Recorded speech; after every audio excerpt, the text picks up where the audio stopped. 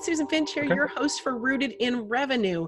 And today I am joined by somebody, I'm a big fan of his work, Richard Moore, who is a product designer. Hey, Richard, I'm just going to tell everybody a little bit about you for just a second. Okay, perfect. He is a product designer and he is an architect, and we can't quite nail him down because he is involved in a couple of different endeavors. But how I came to know him, he is up here in Portland, but I came to know him through Walrus Toys because he is my toy solution, my go-to solution for every new fabulous baby that gets born that's our relatives. And so, Richard, with that, welcome. Thank you. This is exciting. Well, I'm glad to have you here, and you were quite spontaneous to do this with me. And part of what motivated me, I'm going to have to show people the newest toy because that's what got me excited. It's like, oh, man, I should interview these guys because I've been fans of yours for, 6-7 years, I think. Chimeras is the name of their toy line, and they're soft plush toys, folks, that are different animals, and you can pull them apart and make them look however you want, and that's what makes them so versatile, and they're really durable. So they're perfect for little kids, and that's how I came to know them. We're going to get into your background and things, but the Chimeras, how did they come about in the first place? I went to architecture school at Columbia, and I met a friend there, and we just collaborated on a lot of projects at school. And then we had a lot of product ideas that we sort of just bounced off of each other. So he went to school for product design in undergrad, and he had this idea of mix and match plush. It was one of the ideas that we kind of started with. It wasn't one of the first products we launched, and we sort of worked together and came up with kind of the bewildered look on their face, and we had to figure out the connection, kind of the details in designing it. And kind of the style, the idea behind the toy, I think, or the reason we wanted to do toys is because we felt like I collect vinyl toys, and I have these toys that are done by designers. They're very cool. Kids can't play with them. They just sort of sit on the shelf. They look cool, but no kids want to buy them. And then there are, if you just walk through the toy section of a store, most of the toys, in my opinion, are pretty tacky. Tacky, definitely. A lot of loud colors, which I'm okay with colors, but it just feels like the whole industry is sort of treating kids like they don't have any taste. Like they just want to play with stuff. Whatever will get their attention, that's fine. So we wanted to make some toys that were both fun for kids to play with, but also looked cool and looked like a designer created them. So that was kind of the idea behind the whole brand. We launched Chimeras quite a while ago, and we put out new Chimeras every so often, but we've sort of been distracted by other brands. And we are looking to change that very soon. We have about 4 new products, new toys that we are hopefully going to be launching around probably the end of September. Oh, I can't wait.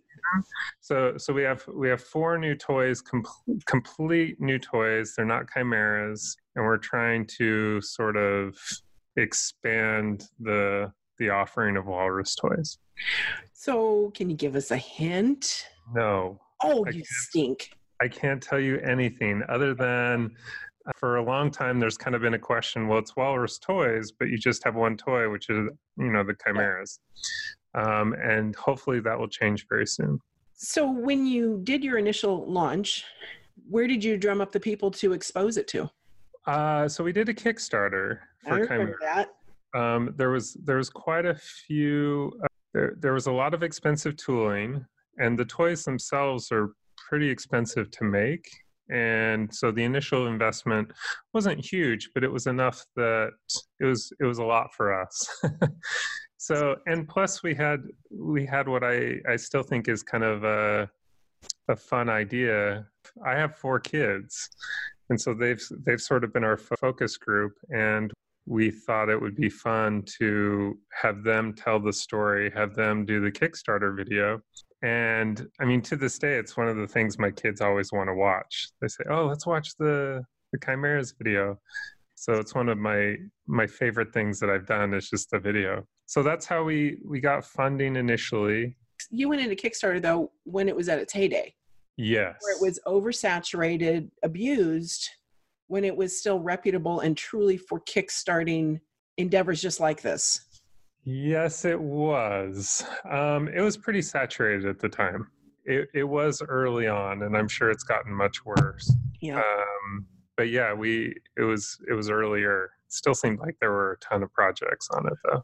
For it to surface at the top of my feed, though, and that I was actually still checking in there for interesting artistic things to, support. Yeah. And because that is how I found you. And the video is what did it. Oh, good. Oh, good. That makes me feel good. Yeah, the video, it's like, oh my gosh, I showed my kids. They said, these toys have style. These are cool. And my kids are 17 and 14, but they said, we need to get these for some of the kids in the family. And so, that's how that relationship with your company came about. Well, I want to tell one story about the video. So Please. my son, Conrad, in the video, he was, man, I don't know. He may have been 3 or 4. Uh-huh. But I think he must have been 4. So after we filmed the video, we were kind of packing things up, and he leans back in his chair and he said, "So are we getting paid for this? Are we getting any money for this?" And I said, it's a good question, my business savvy little 4-year-old. So I said, it's a good question, but no, you're not. You're my son, and we're not paying you. And so he said, he thinks for a second. He said, "Well, then why are we doing it?"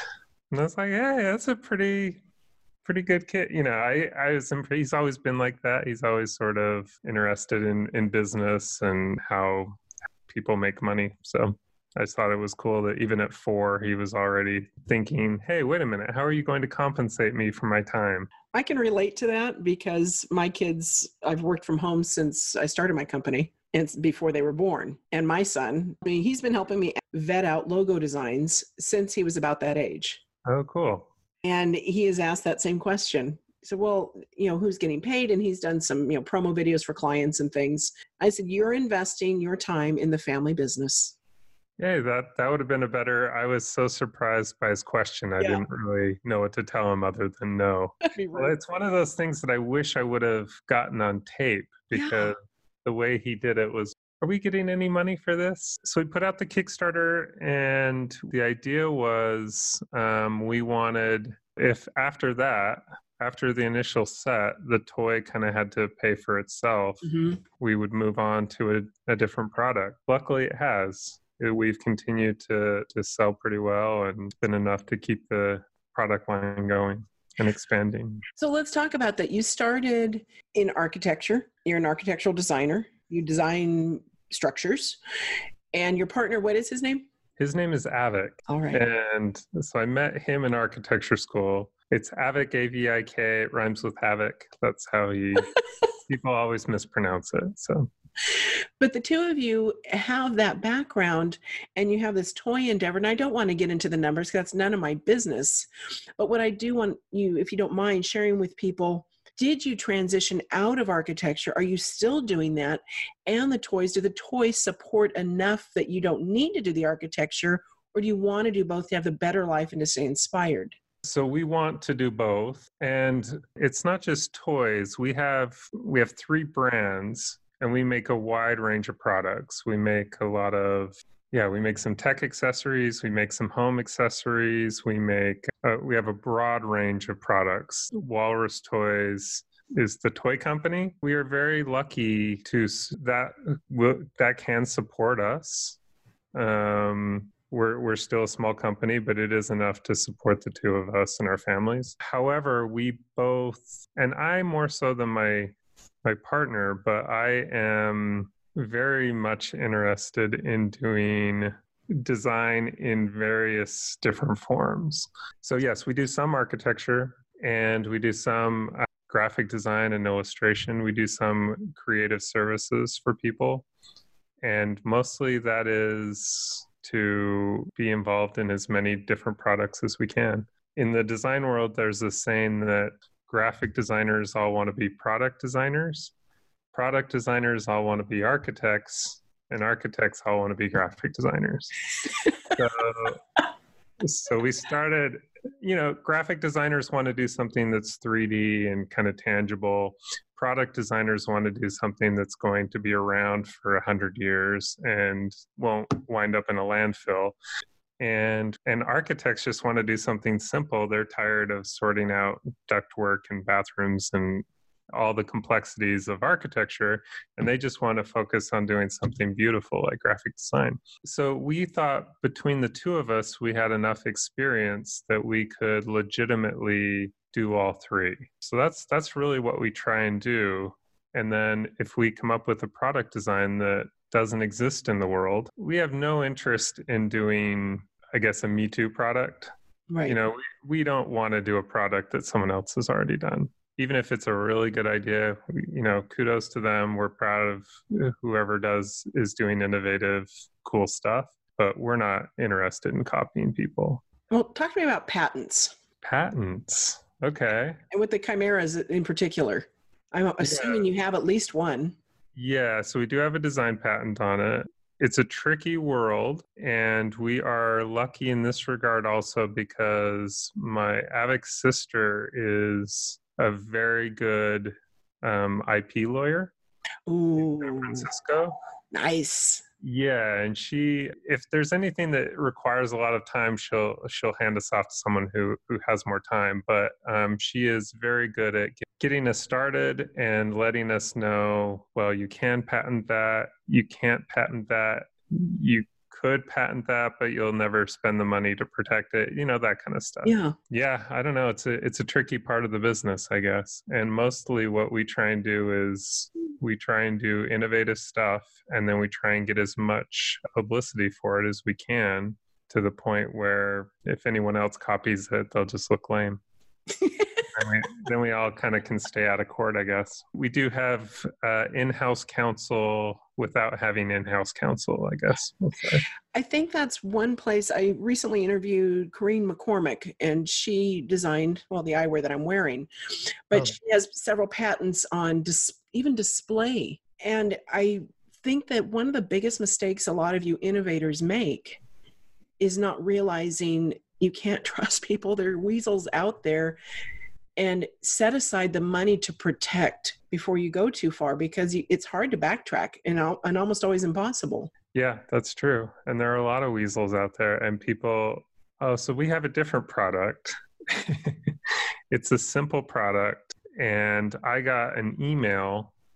Someone accidentally sent me an email, and they were saying, hey, I want to do something like this. They sent an email to me on accident, basically telling me that they want to copy my product. It was so ridiculous. Awesome. But there are just a lot of people who just want to make a buck. They do. And they don't have a creative thought in their head other than how to steal something. They think, oh, this is good, and I just want to make some money, so I'll copy it. What is the most valuable lesson you've learned from doing Walrus Toys that actually caught you off guard? I think before we started making products, so now we probably have 150 SKUs. We have quite a few products now. And before we started this, I think I thought the hard part was the idea. If you come up with a really good idea, that's the hard part. And that's the part I loved. And then I thought next would probably be getting funding, getting people, making the initial investment. I have since learned that those are the easy things. AVIC and I, we have about 75 ideas. We keep a running list of ideas of, every so often we try and meet once a week and brainstorm about those ideas, and we pick one that we think is particularly good, and then we refine it and have it made. That process that makes it sound like it's really simple, but the idea part is not the hard part for us.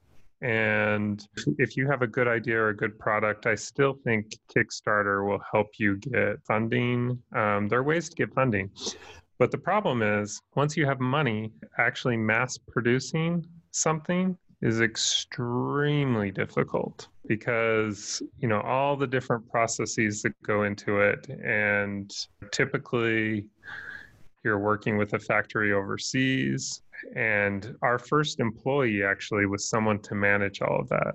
So our first employee is a liaison with all the factories. She only works with us. She doesn't have a lot of different clients. And without her, I don't know how we would get anything done, because I mean, the horror stories, this is why people on Kickstarter, they'll get funding, they'll take lots of pictures in the factory, and then, it's a year past their ship date, and they're still, there's always this email of, we decided not to sacrifice quality, so we're going to take longer, and everyone's mad because everyone thinks it's a simple thing. And I understand that. And I understand why companies, even big companies like Apple, they had the AirPad, I think it was called. They had like a mat that was supposed to charge all of their things wirelessly. Right. And they announced it a long time ago. Then just recently, I think at the last keynote, they canceled the product. They said, we're not doing it. So even a company like Apple still runs into the challenges of mass producing any product. I mean, the fidget spinner or the fidget cube, it's like a little cube with buttons on it, right? Yeah. I think most people look at that and say, that is a simple product. What's the problem? They made 6 million on Kickstarter. It was kind of a fiasco. Now I think they've stabilized and they've gotten it down. But yeah, even simple products are just extremely difficult to make. Well, that's a good lesson. So if you had to give yourself, before you started Chimeras, before you started the things outside of architecture, what is the piece of advice you would want to give yourself to do it better the first time? Or do you have any? I mean, are you super pleased and you wouldn't redo anything? I think I'm pretty happy. I'm pretty pleased with how, I think what I would tell most people, and I think I was a little more prepared for this, but I think a lot of people romanticize what we do. It is very fulfilling, and it is a lot of fun to come up with products and have them made. It is, in a lot of ways, it's a dream job. It's also extremely difficult. I mean, so I think back when I had a normal architecture job and I would show up and I had my little sphere of responsibility, and I would do my job and I would go home, and it wasn't very stressful. And if there were problems, there were a bunch of people who could share in that responsibility, usually. And now it's all on us. So if something goes wrong, it's very personal, it's difficult, and it's all our risk. We don't have any outside investors. We haven't needed them up to this point. But I think I just would like to tell other people and maybe myself, maybe I've just gotten used to it, but yeah, it's extremely rewarding, but it's also extremely challenging. To not get caught up in the romance of, I'm going to make something cool and how fun, everybody will buy it. Yeah. And some people, just, there's a lot to be said for just having a good, stable job that pays the bills and offers some security. Having said that, I don't think I could ever go back, for what it's worth. I'm with you on that one. I look at friends working in large companies and stressing even more than I do. If we don't have if I don't have projects for my team, we don't have projects. I have to go get them. Yeah. Something goes wrong, it's on me. So I completely can relate to that, but I would never want to do it a different way. Yeah, that's exactly how I feel.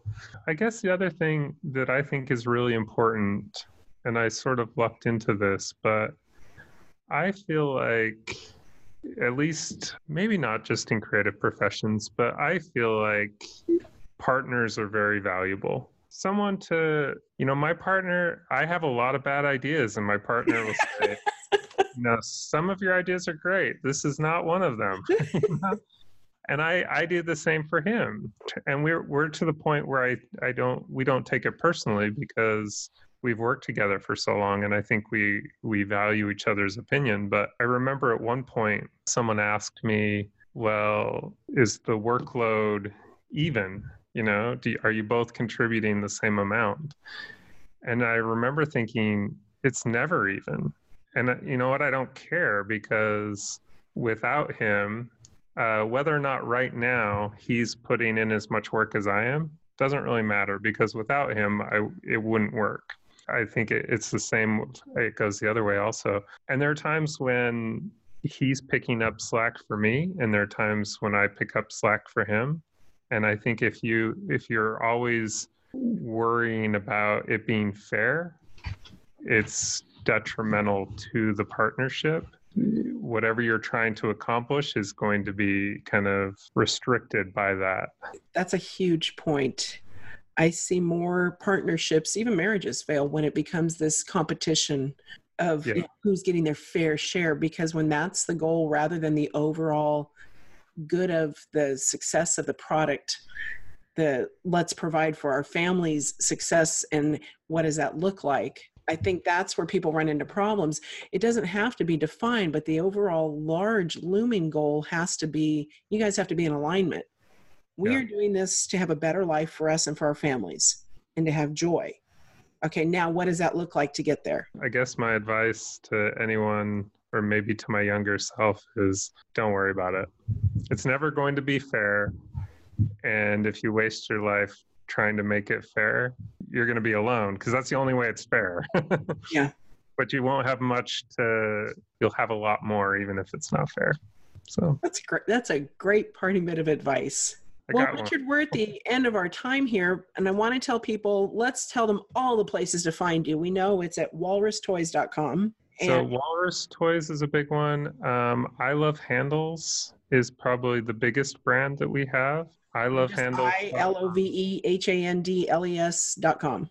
Yes, that was the real breakthrough for us. And then tell me about 0110. So 0110, I think this is kind of a fun story. So we both graduated. My partner moved to San Francisco, and he started working for Apple as a product designer. I moved to Portland because I always wanted to live in Portland. We were sort of throwing ideas back and forth, and I thought, you know what, it's time to, if we're going to do this, we need to do it.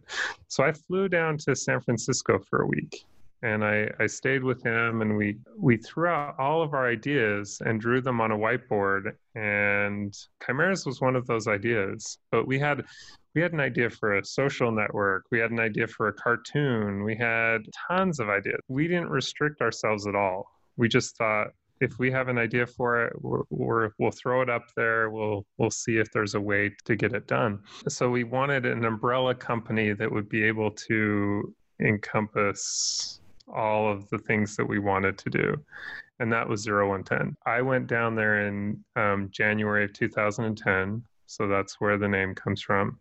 It's also, if you 01 looks like a lowercase a for Avic, and 10 looks like a lowercase r for Rich. So there are a bunch of other reasons that we sort of reverse engineered.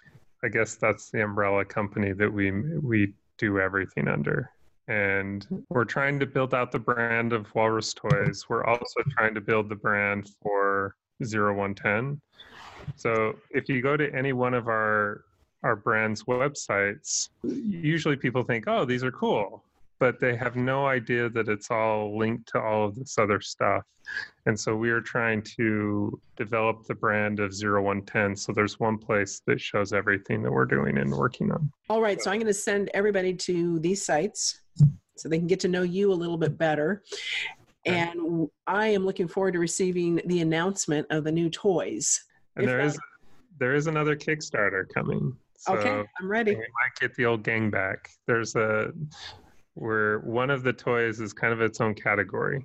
I can't tell you any more than that, but it's going to be, I think it's great.